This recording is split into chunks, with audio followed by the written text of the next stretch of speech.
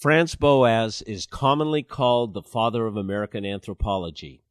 He's probably best known for his concept of cultural relativism, the notion that cultures must be examined based on their own context and merits, not judged by the customs and codes of other cultures. In his 1894 speech, Human Faculty as Determined by Race, Boas espoused the foundational ideas that would lead to the modern view of race as a cultural construction. He argued against racial ranking and also that racial differences were small and historically contingent. This was the first crack in the essentialist concept of race, the notion that race was a natural or biological phenomenon. Boas would go on to combat racism throughout his life.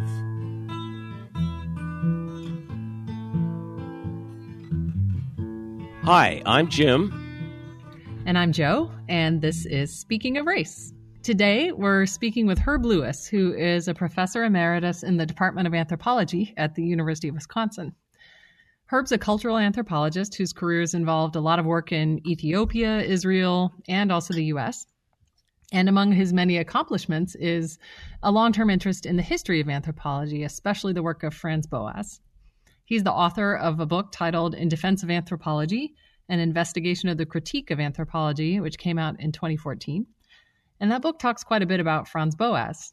We've asked Herb to talk with us today about Boas and his work against racism, since that's something that's come up on the podcast several times. So welcome, Herb.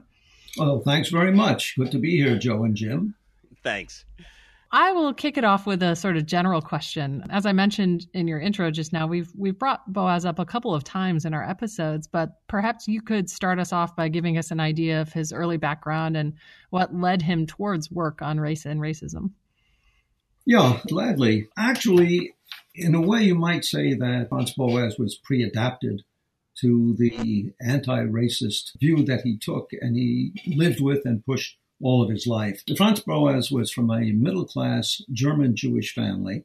He was born in 1858, and that was just 10 years after the failed liberal revolutions of 1848. His family was imbued both with the values of the Enlightenment and with these 1848 revolutionary notions of the belief in reason and the capability of all men, and in those days it was men, to be educated and to develop themselves.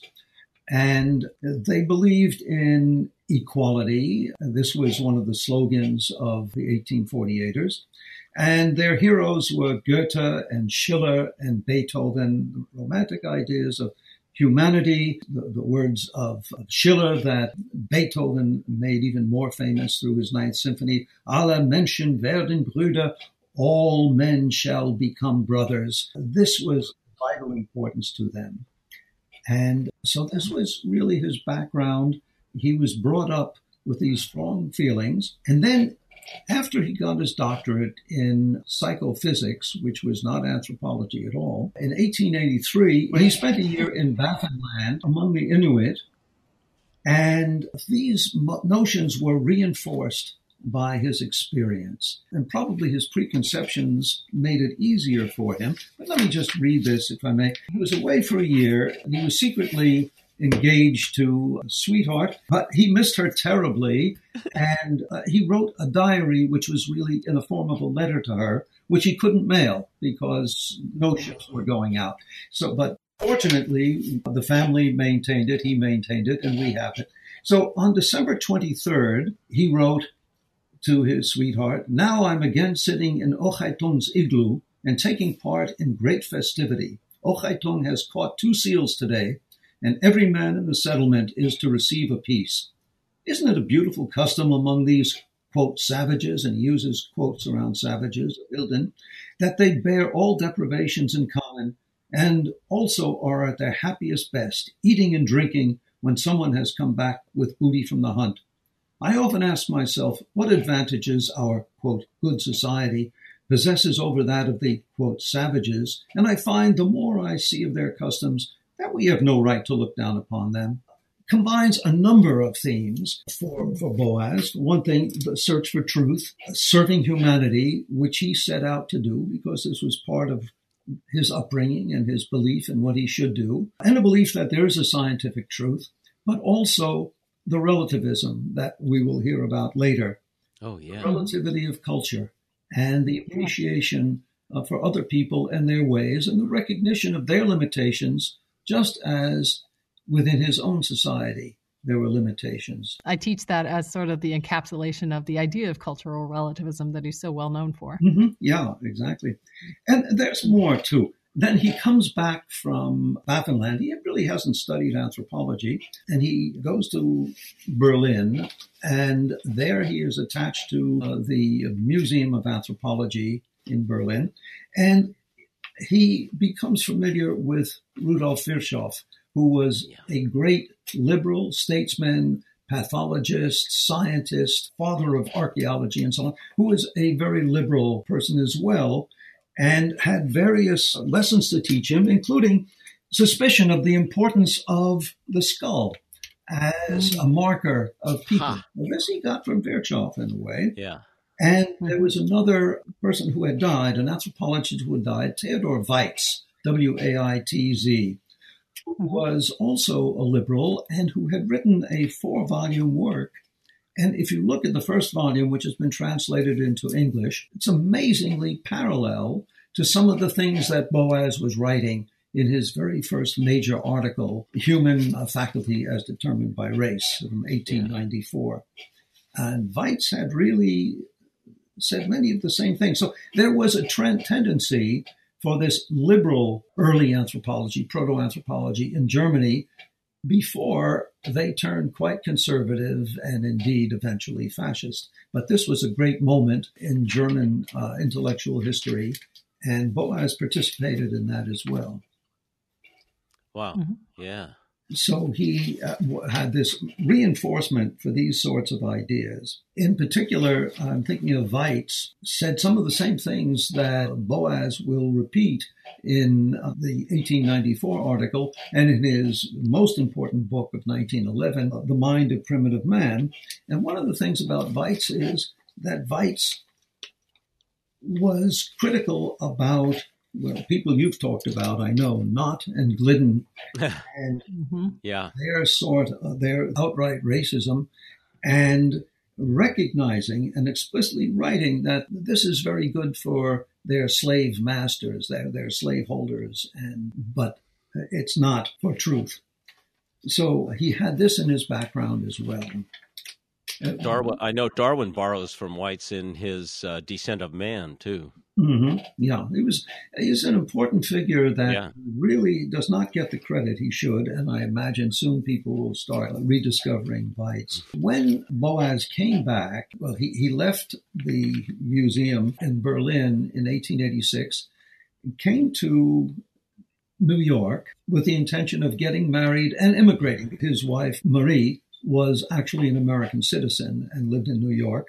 Her father had been an outstanding physician, but he had been inspector of hospitals for Lincoln during the Civil War, and he was one more of these 1848ers. He was a German immigrant. And the first job that Franz Boas got was as an editor on the journal Science, which I think is rather remarkable that this newcomer to the country, whose English was not yet perfect, had been made an editor on this new and important journal of science.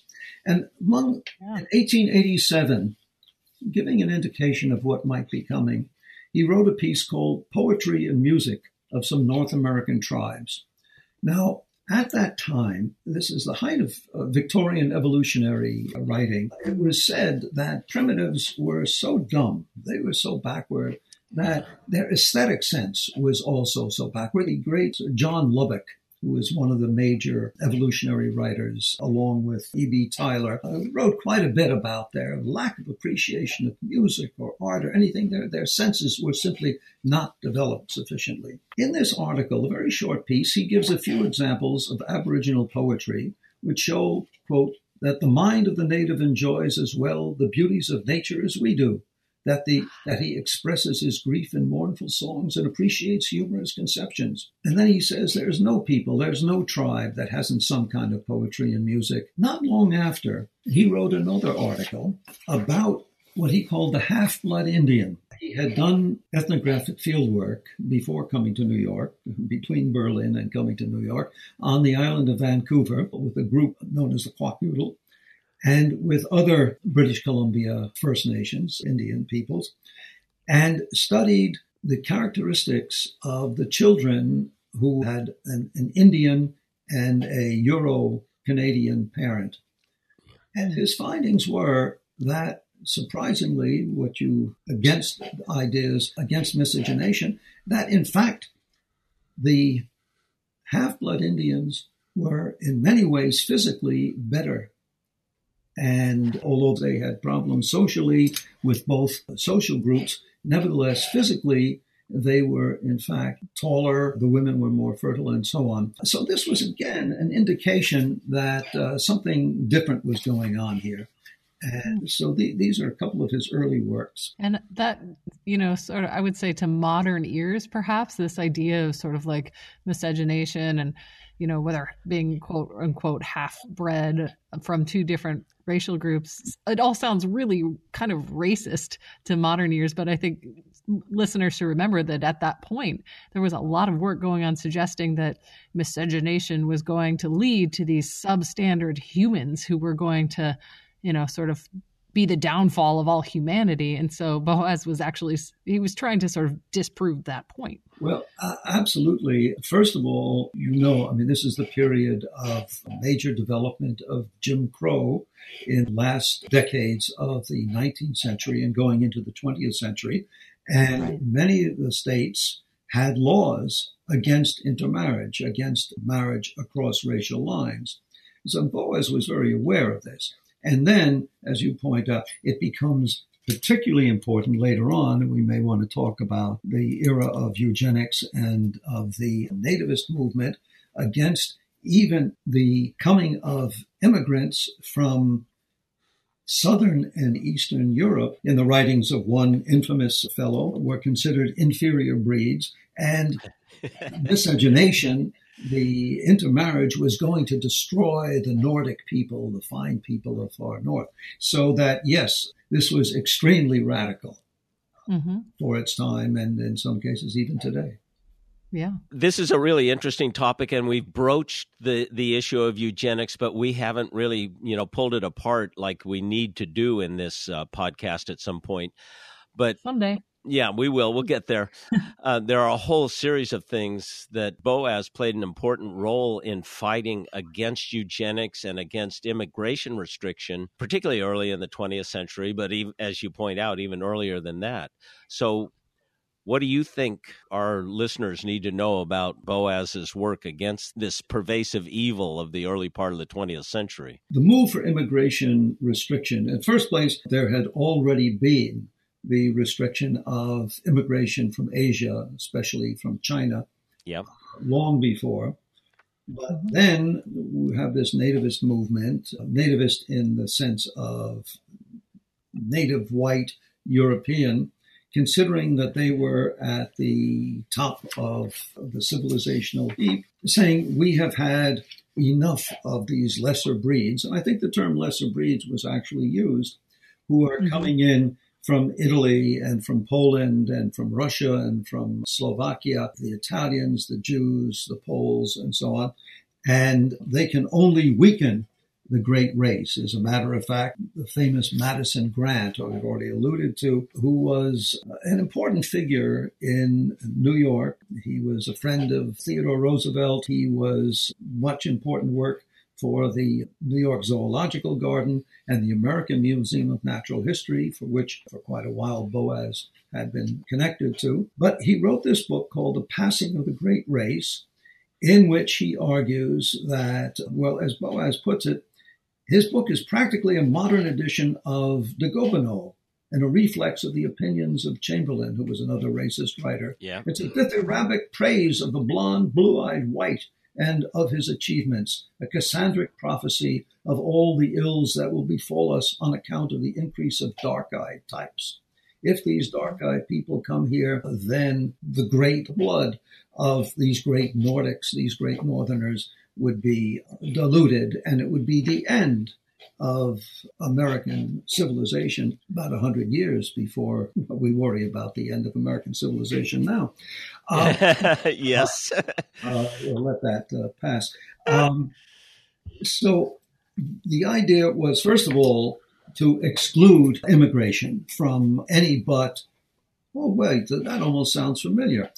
Any but the most favored Western and Northern European nations. But secondly, to prevent miscegenation, but also to prevent the breeding of people who might be feeble-minded, who might be poor, who might spread diseases, and also would just generally weaken the race. There was a commission, U.S. Commission on Immigration, knowing of Boas's work, and since he was the most famous scientist of this sort, asked him if he could contribute to an understanding of this problem. And he was delighted to help out. And he said, good, give me the money and we will study the heck out of immigrants and their children, and we'll see just what these people are made of. And he started out, I guess it was about 35,000 Jewish subjects, but then we got Italian and Polish and others, got quite a bit of money for his time from the government to do this study. And what he discovered was that upon coming into this new country, into a more favored environment from the rather poor conditions that many of these immigrants had come from, poor parts of Italy and Poland and so on, that indeed this next generation was healthier, they were taller, but above all, amazingly enough, the shape of their heads, the skulls, had changed enough significantly so that instead of being round-headed the way they were supposed to be, they were actually getting longer-headed. I mean, there were other changes involved. But the point that he was making was, first of all, it looks like the shape of the skull is not the marker permanently of race, the way Virchow had already told him. But secondly, that environment itself plays a major role, and that it looks as though these new people coming in are going to rapidly assimilate and become just like other Americans and to contribute just as well as other Americans had. And he reviewed it for The Nation, and it was a devastating review, but he reviewed it in The American Anthropologist, The Passing of the Great Race. This book, of which a second edition appeared half a year after the publication of the first, is hardly a subject for a review in a scientific journal. It is the attempt to justify a prejudice, not with thoroughness of a Gobineau or the brilliancy of a Chamberlain, but by a superficial skimming over of a number of commonplace observations that are given the proper twist to suit the author's fancies. However, it was a very popular book in its time. Yeah, we've talked about, I guess it was back in our Race and Intelligence episode as well, right, Jim? Or series of episodes, we talked a bit about the significance of that immigrant study. Can you imagine sitting around in that commission? I mean, he was the only non-eugenicist on that commission. How could they nominate him without knowing that? I don't understand. Well, by that time, he was pretty well known and well respected, right? Yes, he really was. By that time, even by 1894, when he did that famous talk, he was at that time the president of Section H of the AAAS, that is the American Association for the Advancement of Science, and H was I guess still is, the designation for the anthropology section. And he, having been in the country only 8 years, was already the president of that. Yeah. And he was already by that time recognized as a major scientist. I get the feeling in a lot of the things that I read about Boas, and again, I read him primarily in the context of understanding what he said and what he contributed to the race debate. I get the feeling that many people are downplaying his involvement with W.E.B. Du Bois. I know that you've done some work in this area, and could you tell us more about his involvement with them? It's interesting. This paper in 1894 that I say was the forerunner of his book, The Mind of Primitive Man. Basically, the argument was that race does not determine performance, intelligence. That was the fundamental point. Yeah. It was much more complicated. He came at it from a series of points of view. But this came to the notice of, if I can use the term Negro, because that was the term at the time, Negro intellectuals, of whom W.E.B. Du Bois was one of the two leaders, along with Booker T. Washington. So Du Bois was teaching at Atlanta University in Atlanta, and he contacted Boas and he asked him whether it'd be possible to get some grants to do research on the situation of the Negro. And Boas immediately started applying to the Carnegie Foundation and so on for funds of that sort, which didn't work out. Carnegie didn't feel like funding it. However, having been in contact, Du Bois then invited Boas to talk at the 1906 commencement at Atlanta University, which was a black institution, and most of its teachers were black, not all of them. And Boas agreed. He accepted, and it was also connected to a conference at the time.